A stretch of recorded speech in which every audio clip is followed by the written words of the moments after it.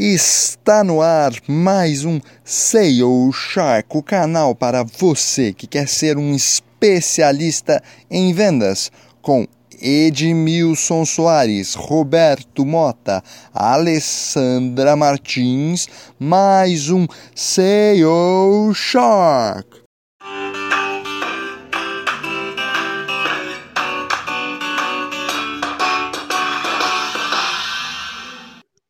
Fala pessoal, esse é mais um Sales Shark, seja bem-vindo. Eu sou o Roberto Mota. Eu sou a Alessandra Martins. E eu sou o Edmilson Soares. Show!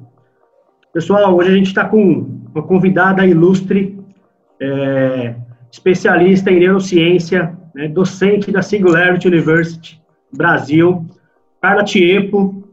Gostaria que vocês acompanhassem com muita atenção todo o conhecimento que ela vai transpor para a gente aqui. Vamos falar bastante de neurociência e de inteligência emocional também, vinculado à venda, tudo levando para você, vendedor, o conhecimento disso e o que a neurociência pode ajudar vocês. Bom, primeiramente, Carla, queria agradecer o seu tempo, agradecer você bater esse papo aqui com a gente, de grande valia para a nossa audiência. E queria que você começasse falando um pouquinho de você, falasse sobre o que você faz, qual é a sua atuação. Bom, quem é Carla Tieppo? Joia. Primeiro, então, muito obrigada pela oportunidade de estar batendo um papo aqui com o seu público, dividir essas experiências com vocês. Eu sou, a princípio, uma cientista, né? Eu comecei minha carreira basicamente como uma cientista e que, na minha busca pela ciência, eu acabei enveredando pelas investigações sobre o funcionamento do sistema nervoso. Mas, originalmente, eu sou veterinária de formação, né? Isso pouca gente sabe. Mas eu fiz veterinária na USP, me formei em 1995, mas antes mesmo de me formar como veterinária, eu já tinha abandonado a ideia da veterinária em favor do estudo científico, né? No terceiro ano da faculdade, eu comecei a fazer uma iniciação científica, me encantei com a possibilidade de fazer investigação científica, especialmente em relação à cérebro, do sistema nervoso, e nunca mais larguei o osso, né? Logo que eu me formei, eu tive uma oportunidade muito boa, né, rara, de me tornar professora da Faculdade de Medicina da Santa Casa. Então, eu já tenho 25 anos de docência nos cursos de saúde da Faculdade de Ciências Médicas da Santa Casa de São Paulo. Então, curso de enfermagem, fono, medicina. E eu estou agora mais... Nos últimos 2 anos, eu diminuí bastante a minha quantidade de aulas na graduação e já tenho algum tempo que eu coordeno 2 pós-graduações lá em neurociência. Uma voltada para a educação, que é um curso de neurociência aplicada à educação do curso da Faculdade de Medicina da Santa Casa, e um outro curso que chama-se Neurociência e o Futuro Sustentado de Pessoas e Organizações, que é justamente sobre a aplicação da neurociência nas empresas, nos negócios, na gestão de pessoas, na área comercial. Então, as diferentes aplicações como neuromarketing, neuroeconomia, neurodireito, neuroeducação, e são todos esses neuros aí que eu não gosto muito dessa invenção, mas o pessoal conhece bem essas terminologias e acabam apoiando. E nessa jornada eu me tornei consultora, então hoje eu trabalho diretamente com muitas empresas pensando em estratégias de inovação, e mais agora, recentemente, com a vinda da Singularity University para o Brasil, eu fui reconhecida como uma inovadora na área de neurociência e selecionada para atuar como faculty aqui no Brasil. Então, é uma carreira maluca, cheia de caminhos estranhos, diferentes, né? Eu comecei com um sonho infantil de ser veterinária e terminei como uma cientista consultora empresarial, que é uma coisa que é um pouco raro, né?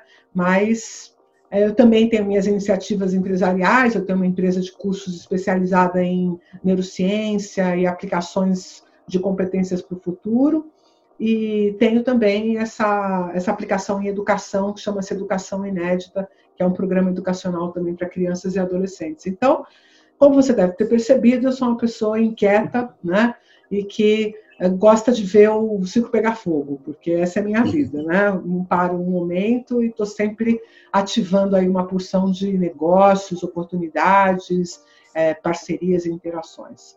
Sempre com a neurociência como carro-chefe. Já me sinto identificada. Aproveitando, cara, aproveitando exatamente a sua especialidade em neurociência, eu gostaria que você explicasse um pouquinho para o pessoal exatamente o que é a neurociência, né? O que se trata quando a gente fala de neurociência? Olha, essa é uma pergunta bem boa, porque as pessoas geralmente têm respostas muito superficiais para essa pergunta. E vale a pena a gente cuidar para responder isso com mais profundidade, porque isso revela, na verdade, em que momento nós estamos da própria sociedade e da própria compreensão sobre o ser humano, né?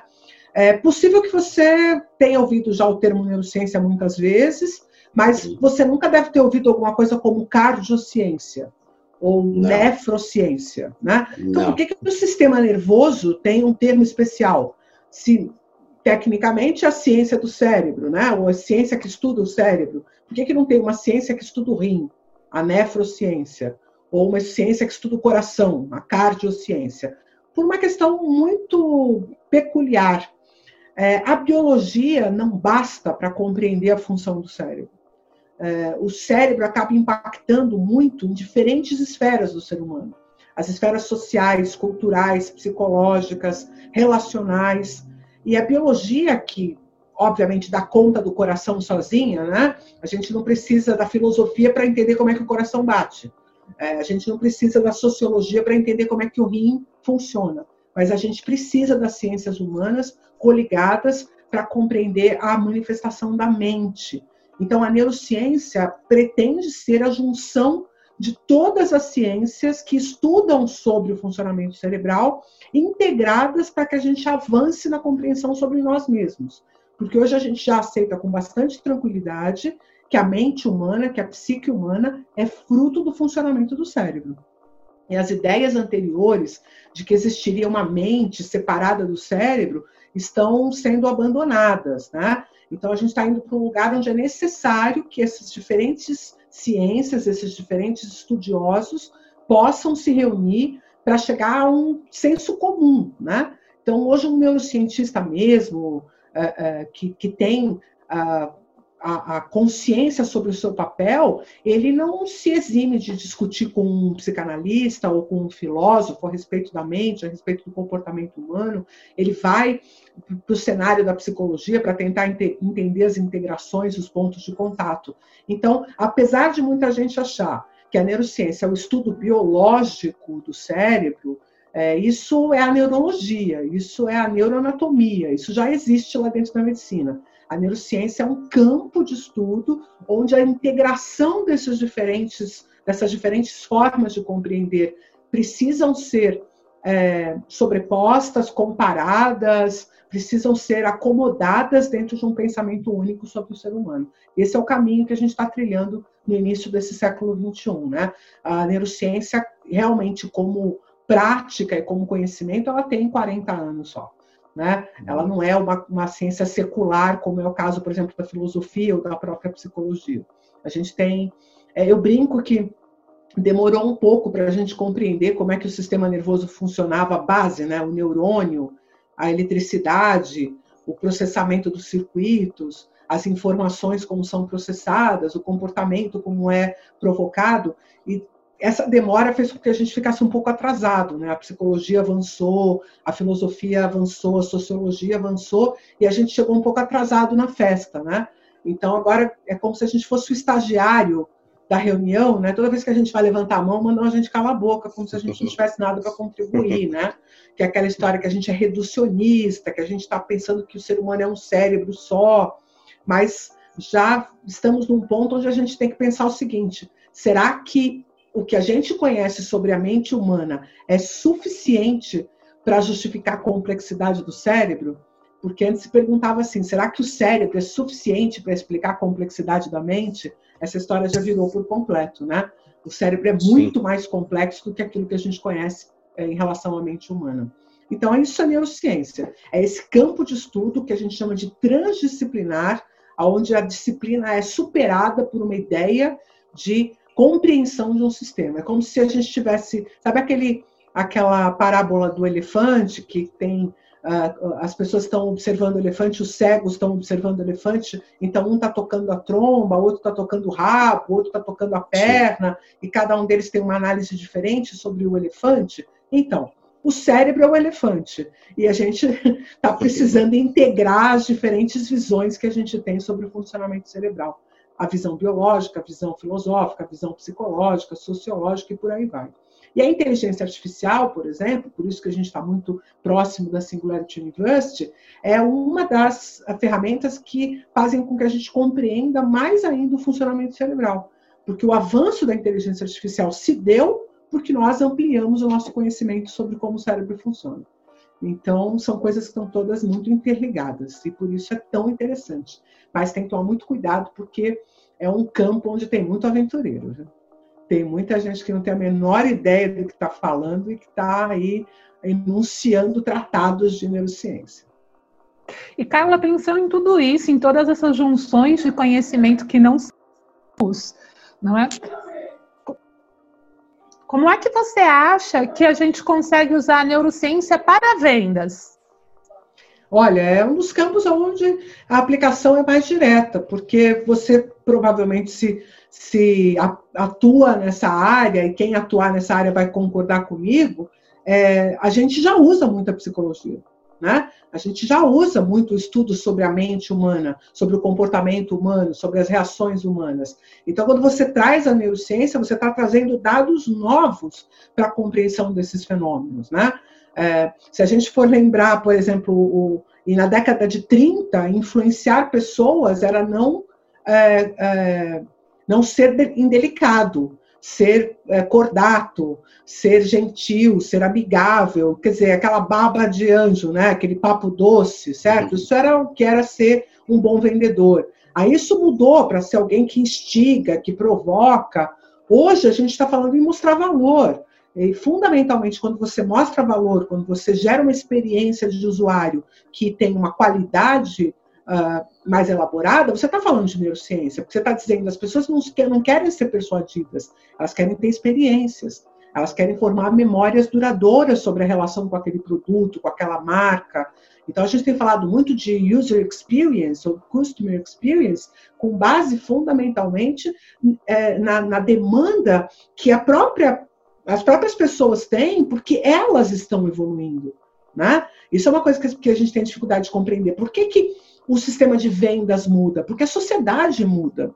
Porque se nos anos 30 a pessoa queria ser bajulada por um vendedor, nos anos 2000, ser bajulado por um vendedor incomoda. Porque você sabe que, de alguma forma, estão tentando te empurrar alguma coisa. Então, você tem que mudar a forma de interação e passar a entregar experiência, entregar valor, porque você está falando de uma sociedade mais madura, mais desenvolvida, né? Saber reconhecer a etapa em que o seu cliente está, saber reconhecer qual é o principal estímulo que vai fazer com que ele veja valor no que você está entregando, é fundamental. Agora, tem muitas contribuições da neurociência que podem ser colocadas nesse cenário. A neurociência não vai inventar a roda, nem colocar o ovo de Colombo em pé, mas ela pode explicar fenômenos que muitas vezes parecem obscuros, e ela pode trazer novos insights, novas provocações. Acho que esse é o grande papel da neurociência, né? Por exemplo, durante muito tempo, os vendedores cuidaram de falar sobre as vantagens do produto que eles tinham em relação à concorrência, por exemplo. Então, olha, veja bem, isso aqui tem um motor assim, assado, esse carro tem isso, aquilo. Até eles se tocarem que as pessoas não queriam fazer esse tipo de comparação, que elas nem tinham como processar toda a informação que estava sendo dada. Então, ao invés de eu ter uma lista de acessórios para escolher quando eu vou comprar o carro, eu tenho 3 modelos. O Basic, o Médio e o Suprassumo. E a pessoa só tem 3 informações para pensar. Eu comparo isso com isso, que eu comparo com isso. E aí eu escolho um desses 3. Porque se você der a lista de acessórios para ela escolher, ela desiste da compra. Ela fala, não tem como escolher diante de tantas opções. E o que a gente achava? Que as pessoas precisavam ter opções? Não é verdade. As pessoas precisam que a gente melhore, acelere, facilite a tomada de decisão. Por isso começam a surgir todas as perspectivas de atuação consultiva comercial. E não mais simplesmente eu ficar falando sobre as vantagens do produto. Veja que coisa interessante, vou te dar um exemplo. O ramo imobiliário sofre muitos desafios, porque a concorrência é elevadíssima, os corretores acabam fazendo 1, 2 vendas por mês, que tem que tirar todo o dinheiro que puder daquilo, não é volumado, né? Não é alguma coisa que tem volume, etc. e tal. Então é um campo, um lugar onde a venda precisa ser muito cuidada, você não pode perder um cliente, né? Por uma bobagem, por um deslize. Bom, vamos lá. Semana passada, entrei num desses sites de busca de imóveis, porque eu estou querendo fazer uma troca, estou querendo ver possibilidades. Uma besteira. Entrei e pedi para entrar em contato comigo para falar sobre um imóvel. Ótimo. A corretora, 2 corretores entraram em contato comigo, porque provavelmente essa solicitação foi para 2 imobiliárias diferentes. Um deles perguntou assim para mim, você quer marcar uma visita? Pô, nós estamos no meio do Covid, eu não vou marcar visita em lugar nenhum. Você precisa me dar alternativas de conhecer esse apartamento, certo? Você precisa ter um vídeo, você precisa ter fotos, você precisa de algum jeito não me deslocar daqui até lá para ver esse imóvel, certo? Já não gostei da abordagem dele, que falou uma coisa que é absurda. A outra, olha, nós sabemos que essa época está difícil de visitar, deixa eu te contar o que eu achei desse apartamento. Aí ela, usando todos os adjetivos que ela tinha disponível, com todo o detalhamento, o descritivo, falou do granito, falou do isso, falou do aquilo, da entrada, eu me senti como se eu estivesse no apartamento. Aí eu falei para ela assim, beleza, gostei da sua descrição, mas eu não vou tomar uma decisão agora, porque eu ainda tenho que dar um jeito de comercializar o meu apartamento, que eu moro e tal. Ah, você já colocou a venda? Ah, não, ainda não. Posso fazer a avaliação? Eu falei, mas ela não pode vir aqui. Ela falou, não, você me conta como é o seu apartamento que eu faço a avaliação.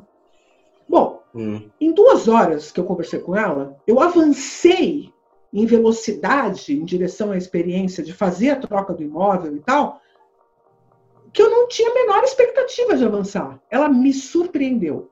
Quem tornou-se essa corretora? Minha amiga. Nós já somos agora amigas de infância, certo? Porque ela resolve meus problemas. Ela não está apenas tentando me vender um apartamento. Ela está me entregando uma experiência que eu posso ter naquele momento. Portanto, ela resolve problemas. Ela não me cria problemas. O que eu costumo ver muito vendedor fazer é criar problema para o cliente. Criar opções, situações, dificuldades, quando o cara já está apertado para tomar a decisão. Então, isso é neurociência pura. Por quê? Quando você empurra alguém em algum lugar de desconforto, numa zona de ameaça, o que a pessoa? A pessoa só tem 2 alternativas diante de uma situação de ameaça. Ou ela te ataca, ou ela foge. Ela não tem uma terceira opção. Entendeu? Ou ela congela, o que seria pior ainda, né? Ela não ter nem reação e ficar congelado na sua frente. Você não pode ser uma ameaça, você tem que ser um desafio, no mínimo. E, na melhor das hipóteses, uma oportunidade. E isso está muito bem determinado no funcionamento cerebral, por causa da ativação de áreas emocionais que vão acontecer se você causar uma ameaça. E olha, toda necessidade de tomada de decisão é originalmente uma ameaça. Você percebe isso?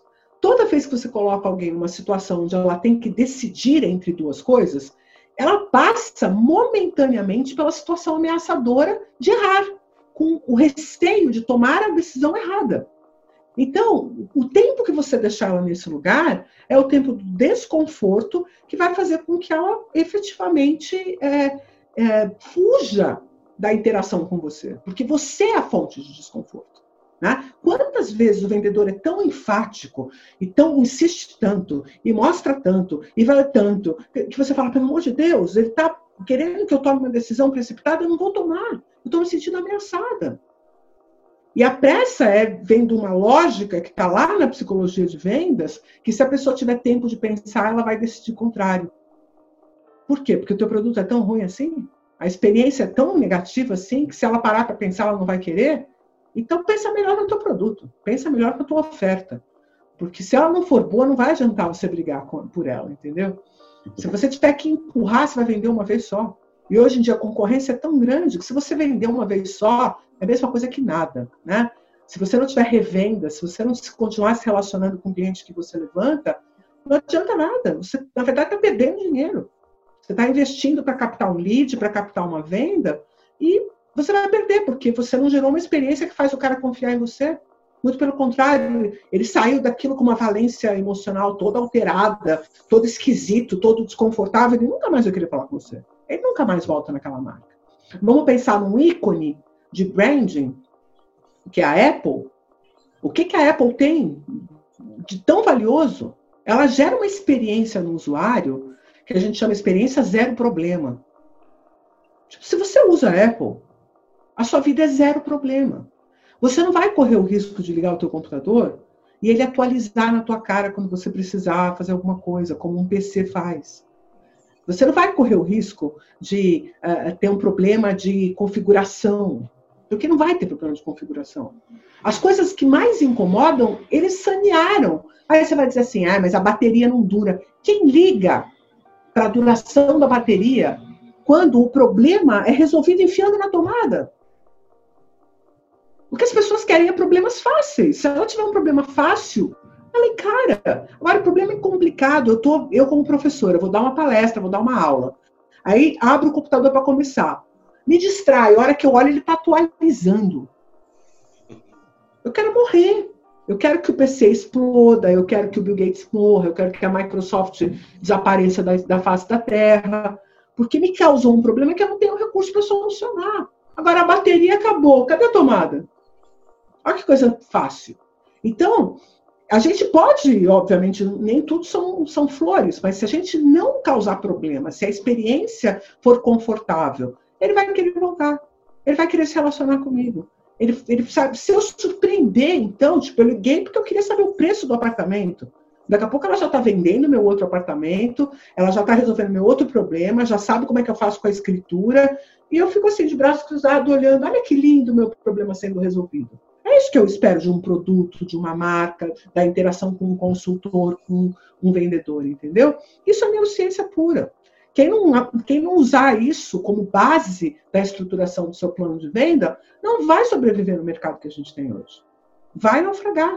Porque quanto mais eu vivo experiências como essa, com essa corretora, mais eu quero que os outros corretores desapareçam na minha frente. Entendeu? É por comparação, eu qualifico uma experiência como sendo de valor e imediatamente todas as outras perdem o valor. Então você não pode ficar nesse outro lugar, que você vai perder o valor quando alguém te superar. Você sempre tem que estar produzindo experiências de maior valor. Um baita de um desafio. Mas isso aí é neurociência pura, porque a gente qualifica as coisas por comparação. Nós não temos uma perspectiva absoluta sobre o valor. Sempre é relativo. Se eu tiver experiências melhores, por isso que o mercado de luxo é um mercado difícil de pilotar. Porque sempre vem alguém e te derruba com um produto com uma matéria-prima mais elaborada, com um acabamento mais caprichoso, com uma durabilidade, que é o que o mercado de luxo quer. Um produto que pareça feito de pedra preciosa, né? Que não estraga nunca, que sempre vai guardar o viço, o brilho. E quem fizer isso leva, né? Então, a minha pergunta para qualquer equipe comercial é o seguinte: se alguém comparar você com a sua concorrência, qual é a impressão que ela vai ficar? Você vai ser o gerador de maior valor ou a sua concorrência leva? Isso é neurociência. Ou o gerador de maior problema, né? Eu, coincidentemente, estou no momento exatamente igual ao seu, com corretagem. Tive uma situação bem ruim ontem e hoje já tive uma situação muito diferente que me fez repensar, né? Porque eu também tive uma situação ruim onde o cara me criou vários problemas ontem, corretor, e hoje uma corretora foi super solícita e me deu uma série de situações e de oportunidades. Mesmo ainda não encontrando o que eu queria, eu fiquei bem feliz com o atendimento que eu tive hoje. E é muito isso, né? A experiência. É o que a gente vendedor, que nós vendedores, o que os sharks, os nossos tubarões estão acompanhando a gente, tem que pensar é que tipo de solução eu estou entregando para o meu cliente, qual é a experiência que ele vai ter com isso. É tudo sensorial, né? A neurociência trabalha muito com isso. Tudo a sensação e o prazer que você está transmitindo para quem está na sua frente. A emoção, Beto, a emoção é um marcador de valência. A gente atribui o valor às coisas pelas emoções que elas nos provocam. No cérebro não existe o sistema racional de atribuição de valor. A gente não tem isso.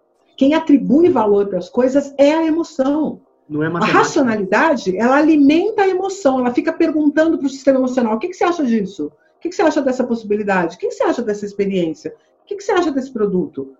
E a emoção vai dizendo, isso é bom, isso não é tão bom assim, e sempre comparativamente, porque a emoção também não tem avaliação absoluta, a avaliação dela é sempre relativa. Então, ela vai comparar com a experiência que ela acabou de ter, ou com uma experiência que ela teve no passado, e assim ela atribui valência. Essa atribuição de valência garante que o indivíduo tenha mais chance de fazer a escolha certa, porque o grande problema do ser humano é tomar decisão. Ele ganhou um sistema de presente na evolução, na natureza, que é presente de grego. O sistema racional, o sistema consciente, é mó presente de grego. Por quê? Se por um lado ele me dá um monte de recursos de pensar, qualificar, comparar, por outro ele aumenta as possibilidades e me coloca numa saia justa de ter que escolher. Se você pegar um animal, se você pegar uma vida inconsciente, uma criança, ela não tem dúvida. Ela erra para burro, mas ela não tem dúvida, entendeu? Sim. Por quê? Porque ela não tem muitas possibilidades. Ela tem uma trilha já demarcada de comportamento que vem da sua intuição, que vem da natureza, que vem de várias perspectivas. Um cachorro não tem dúvida. Não tem dúvida. Ele se comporta. Ele pode se comportar de forma a receber um prejuízo, a ser punido, a ficar sem alimento. Ele pode se dar mal, certo? Mas ele não vive a dúvida. Sim. Aí, quando ele se deu mal, ele aprende que aquele comportamento não é bom, certo? Mas ele não vive a dúvida. A gente é aí mergulhado no universo da dúvida. E a dúvida é um desconforto. Então, quem me ajuda a ter certeza é meu amigo. Perfeito. Carla, você citou no início algumas vertentes da neurociência, né? E eu acho que uma que está muito próxima das vendas é o neuromarketing, né? Eu queria entender um pouquinho, eu já ouvi várias vezes o termo neuromarketing. A gente já viu alguns estudos de neuromarketing analisando, por exemplo, a mídia impressa, comparando com a mídia digital, o que tinha mais assertividade. Enfim, a gente já viu alguma coisa nesse sentido, mas a gente ainda conhece muito pouco de neuromarketing e eu queria aproveitar você para entender um pouquinho mais sobre esse tema. Então, o que é o neuromarketing? O neuromarketing é você utilizar ferramentas neurocientíficas para mensurar a reação das pessoas àquilo que você produziu como peça ou como estímulo publicitário, tá? Então, digamos, você tem um site, aí você coloca a pessoa na frente do monitor, aqui como nós estamos, ela vai navegar pelo site e você consegue ver aonde ela está olhando, você consegue ver o que é que chamou a atenção dela, ao mesmo tempo você pode medir a construção biológica daquele momento dela para ver se ela está tendo uma reação cardíaca, se ela aumentou a sudorese, qual foi o mecanismo que ela ativou durante a observação daquele ponto, se foi uma emoção de valência positiva ou se foi de valência negativa. E você consegue mensurar 3 itens que são muito importantes para a tomada de decisão e para o comportamento, que são a atenção, quer dizer, quanto tempo a pessoa ficou sujeita àquele estímulo. Aí eu posso saber se ela olhou o logo, se ela olhou a face da pessoa que estava na peça publicitária, se ela olhou a mensagem, o que foi que chamou a atenção dela e por quanto tempo. Eu consigo medir isso usando os equipamentos. E aí não precisa nem ser muito elaborado. Um eye tracking, né? Um aparelho que monitora onde a pessoa colocou o olhar já é suficiente. Depois, eu tenho que medir a emocionalidade. Então, são biomarcadores que vão verificar batimento cardíaco, sudorese, dilatação da pupila, que vão me dizer, ela olhou para aquilo e quando ela olhou para aquilo, ela teve uma reação emocional. E esses 2 elementos me ajudam a mensurar o valor da memória que eu estou provocando.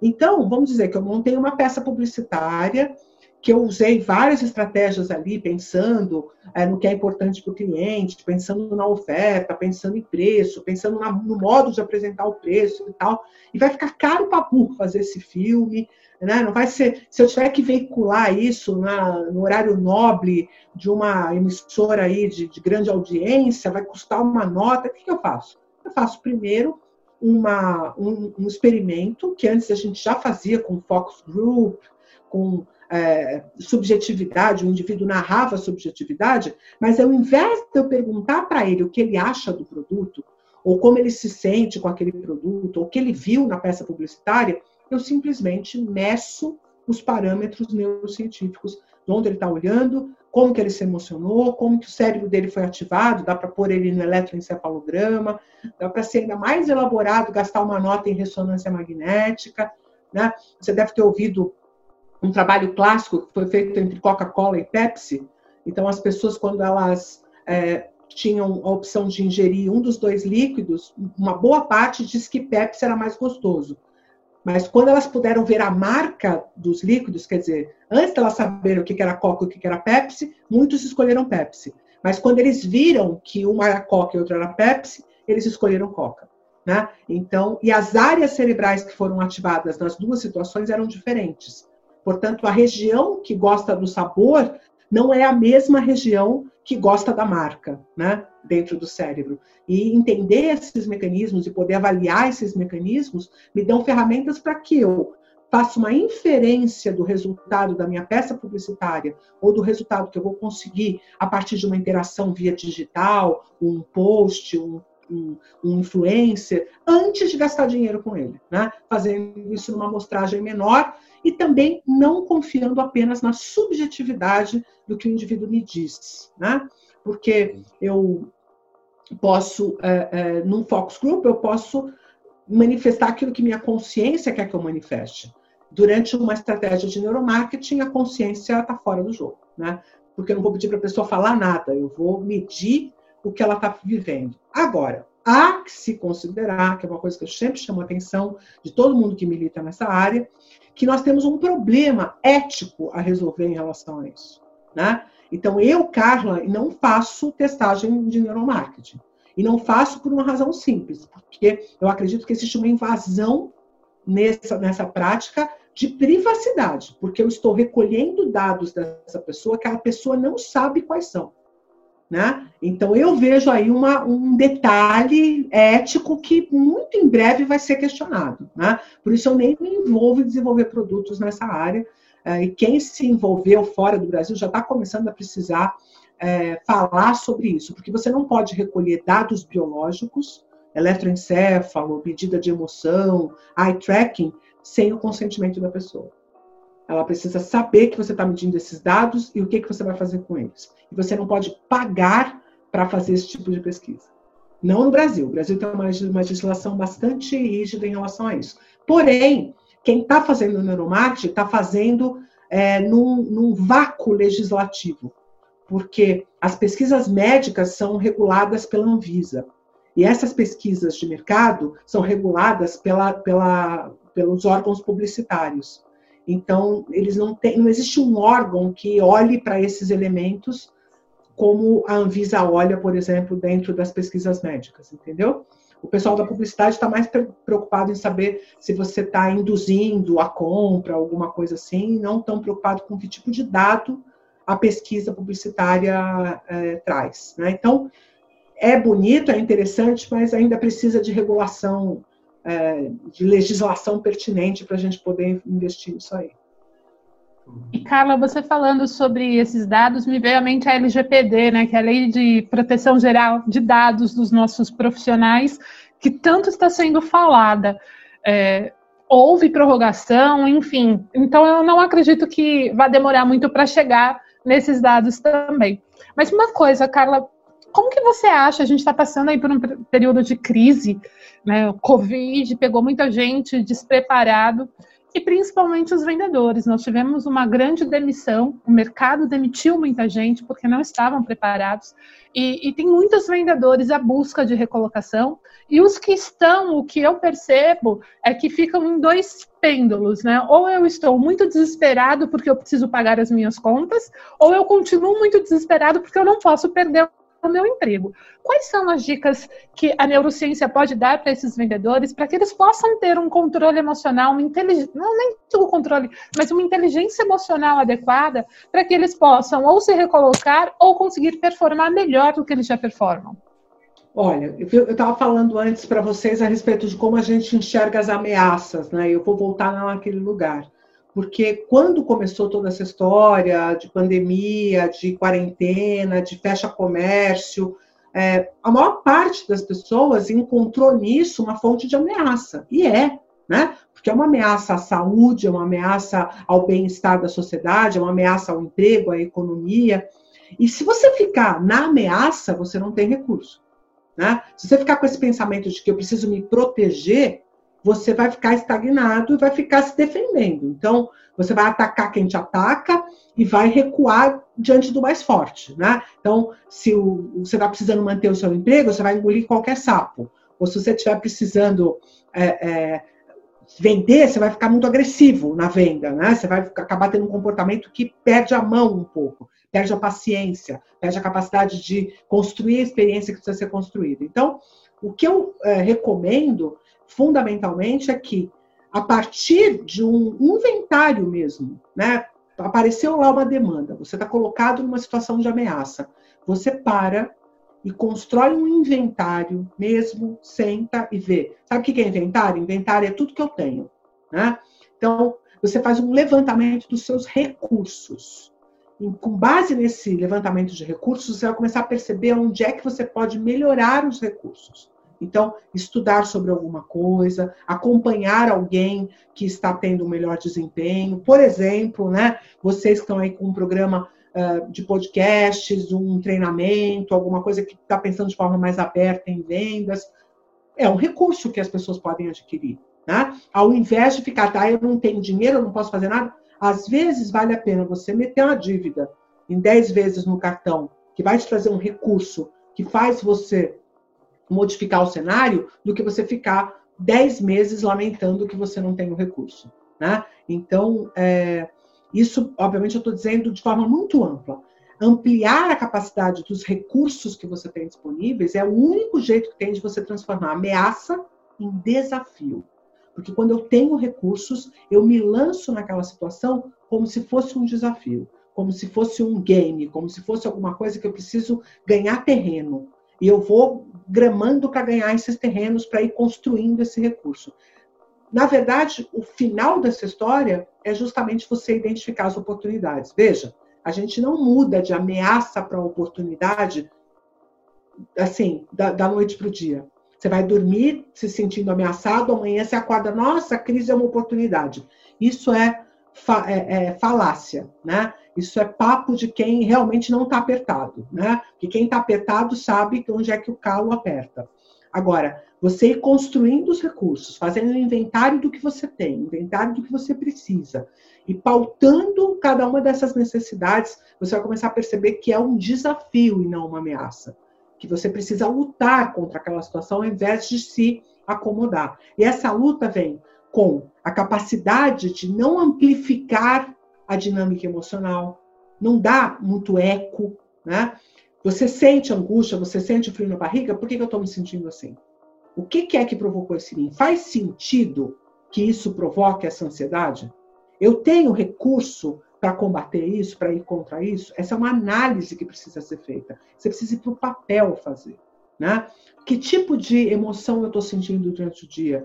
O que está me paralisando? Você precisa pensar sobre essas coisas, de verdade. Isso aumenta a sua inteligência emocional, porque inteligência emocional é a capacidade de pensar sobre as emoções a partir de uma perspectiva inteligente. Né? É você usar as suas emoções como recurso e não como alguma coisa que te paralisa. A gente vem de uma sociedade que entende a emocionalidade como fragilidade. E eu digo tranquilamente que esse é o principal obstáculo que a gente tem para enfrentar tempos difíceis. Porque é justamente a estabilidade emocional e a nossa capacidade de compreender a demanda emocional que a gente tem que nos fortalece para que a gente possa enfrentar situações complicadas. Quando a gente não tem a emoção como recurso, quando a emoção é a nossa fragilidade, pintou problema, a gente sucumbe. Por isso que a gente tem números tão grandes de ansiedade, depressão, pânico, porque nessas situações, a emoção, tá vendo? A emoção sempre faz uma bobagem e faz a pessoa ficar doente. Por isso que não é para se deixar levar pela emoção. Muito pelo contrário. Quem não consegue administrar bem as suas emoções é que adoece. Quem vive a emoção, quem trabalha a emoção, quem conhece a emoção e usa ela como recurso, ao invés de se deixar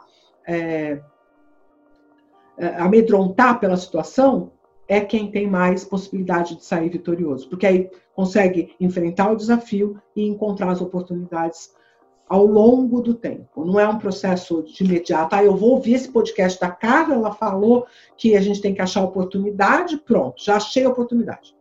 Falácia, não é assim. Você precisa construir, e isso é uma coisa trabalhosa, que requer envolvimento específico para fazer cada uma dessas coisas. Então, tomar muito cuidado para não se deixar levar. Pensa positivo, chuta a bola para frente, né? Não se deixa bater. Nada disso é suficientemente sólido. Você realmente precisa, a sua solidez está centrada nessa perspectiva de construção. A gente precisa construir esse recurso emocional nesses dias complicados. Espero ter sido clara, porque às vezes eu me empolgo para falar dessas coisas, mas fundamentalmente é isso que eu queria trazer. Nós precisamos sair da vala comum, dos modismos que surgem por aí, né? Sim. E essa coisa de pensar positivo, né? Como se fosse mudar a vida, pensar positivo. O pensamento positivo é uma projeção. Agora, para você conquistar, você tem que gramar, não adianta ficar só pensando, né? Tem que buscar o recurso, modificar o hábito, mudar o jeito. Eu vendo desse jeito desde os anos 80, então pronto. Já é o primeiro motivo para você mudar, né? Do que se você está 40 anos fazendo do mesmo jeito, você não acompanhou a evolução da sociedade. Então você já está para trás, né? A ação também tem que ser positiva, né, Carla? Não é só o pensamento. Sim. Não. E também ter uma sensibilidade para detectar quando você não alcança o resultado que você gostaria e não pegar o chicote e ficar se flagelando, né? Usar o erro como aprendizado, porque o que eu vejo as pessoas fazerem é desperdiçar erros. Sabe como é que é? Erra, já errou, então aproveita, né? Não desperdiça o erro, porque você já errou, entendeu? Não vai voltar atrás. Então agora pega o erro e aprende com ele, né? As pessoas erram quem erra 2 vezes é burro. Não, quem erra 2 vezes não está tendo o critério de aproveitamento do erro. Quer dizer, não está percebendo o que é que está provocando o erro, está caindo no mesmo lugar de novo. Então, não desperdice erro, porque erro é a melhor forma de aprendizado que tem, né? Como é que você aprende a andar? Caindo. Se a criança não cair, ela não aprende a andar. Por isso que a gente nem ouve quem fala em andador, por exemplo, porque o andador impede a criança de cair. Se ela não cair, ela não aprende a andar. Ela vai ser sempre uma insegura andando, né? Ela sempre vai precisar de suporte. E depois você não sabe quanto que isso impacta na vida adulta, porque o símbolo do suporte perdura. A pessoa vai precisar de suporte pro resto da vida para tudo que ela faz. Muito bom, Carla. É muito bom te ouvir. Gostaria de passar muitas horas aqui te ouvindo. Gostaria de ter outras oportunidades para a gente bater um papo novamente. O nosso tempo aqui, ele já se estendeu até um pouquinho a mais, né? Mas é claro que a gente não vai deixar de pegar uma dica de você, né? Uma dica sua de livro sobre neurociência que a pessoa pode estudar. Eu queria que você falasse um pouquinho mais dos cursos, onde que a pessoa pode aprender, inclusive os seus. Eu acho que é bacana a gente fazer um pouquinho do jabá aqui, porque eu acho que é um assunto que todos os vendedores devem procurar se aprofundar. Como você disse, não é só ouvir o podcast enquanto eu já domino neurociência, muito pelo contrário. Isso aqui é só para provocar as pessoas a conhecerem um pouquinho mais sobre o assunto, né? Então, gostaria que você desse essas dicas e, claro, deixe suas redes sociais aqui para que a gente possa te acompanhar e conhecer um pouquinho mais também. Joia. Bom, livro tem muita coisa falando sobre isso, sobre essa dinâmica emocional e tem diferentes níveis, né? Eu escrevi um livro que chama-se Uma Viagem pelo Cérebro, a Via Rápida para Entender Neurociência, publiquei o ano passado. Ele é um livro introdutório, um livro para qualquer leigo poder entender as bases da neurociência sem grandes dificuldades. Especialmente em relação à tomada de decisão, tem um livro que é muito importante, que chama-se Rápido e Devagar, 2 Formas de Pensar, que é a introdução a essa forma de compreender as dinâmicas de tomada de decisão emocionais. Quem escreveu foi o Daniel Kahneman, que é prêmio Nobel de Economia. Rápido e Devagar, Duas Formas de Pensar. É um livro que ficou muito tempo na lista dos mais vendidos. E tem também um livro muito interessante falando também do impacto da emoção na tomada de decisão, que é bem importante para vendas, que é o livro do Damasio, Antônio Damasio, que chama-se O Erro de Descartes. Tá? Eu acho que esses três, para começar, são muito bons. Depois tem outros autores como Dan Ariely, que é específico de neuroeconomia, que fala muito sobre persuasão, Dan, D-A-N, Ariely com Y no final, que é um autor que eu também gosto bastante, tem vários livros dele. Os cursos de neurociência, eu tenho uma empresa de cursos, chama-se Instituto Conectomos, tem curso online, curso presencial, e eu tenho 2 cursos nossos que eu posso recomendar para vocês com bastante tranquilidade. Um chama-se Reinventando Vendas, que não é exatamente só sobre vendas, mas fundamentalmente sobre como apresentar propostas, montar propostas, usando a neurociência como base. Ele tem um enfoque bastante B2B, mas também dá para aplicar em B2C. E o outro sobre neuroeconomia. Os 2 são cursos online, que estão na plataforma nossa do Instituto Conectomos. Então, é www.institutoconectomos.com.br. O Instituto também tem seu canal do YouTube com muitas lives. Eu já fiz mais de 100 lives nos últimos 3 anos aí, no canal do YouTube do Instituto Conectomos. E também faço no Instagram. E lá no Instagram o perfil é Carla Tieppo, com 2 P's de pato no final, que é onde o pessoal sempre erra a hora que vai me procurar. Carla com C, Tieppo com 2 P's no final. E isso você me acha no Facebook, no Insta, no Twitter, no LinkedIn, sempre com o meu nome, porque por sorte eu tenho 0 de homônimos no Brasil, né? Então eu posso usar meu nome em todos os lugares. E cursos outros, tem o IBN, que é o Instituto Brasileiro de Neuroeconomia, que é muito bom, que dá para vocês seguirem também o trabalho deles. E o professor do Reinventando Vendas, o Felipe Zorzi, tem um canal no Telegram que chama-se Reinventando Vendas, e ele publica muito no LinkedIn. Felipe Zorzi com Z, 2 Zs. Z no começo, Z no final. E Felipe normal. E ele também é um cara que vale muito a pena vocês seguirem. É um profissional da área de publicidade, que tem uma agência incrível e que tem muito sucesso no que ele faz. Então, essas são as dicas. Eu espero que vocês consigam aproveitar. Acho que eu falei dica demais, né? Mas tá bom. Melhor pecar pelo excesso do que pela falta. Sensacional, sensacional. Bom, para finalizar, queria agradecer sua presença, Carla.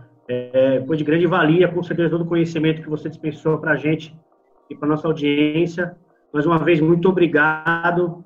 Sharks, viu aí? Muito conhecimento para vocês aplicarem. E não é só ouvir o podcast, como já foi dito. Vamos se aprofundar e aplicar isso aí no nosso dia a dia. Né, pessoal? É isso aí, pessoal. Muito obrigado. Obrigado, Carla, mais uma vez. Né? Pessoal, continue acompanhando aqui. Não deixe de também seguir nossas redes sociais. Sales Shark Training. É isso aí, galera. Muito obrigada pela presença de todos. Carla, é um prazer enorme te conhecer, mesmo que seja virtualmente. Espero poder conversar com você sobre outras coisas. A cabeça está fervilhando de ideias, inclusive para mim, uma eterna aluna, um eterno estudante. E aguardem, nós teremos mais novidades, mais convidados super especiais para todos vocês. E até a próxima. Sensacional. Até mais. Até mais.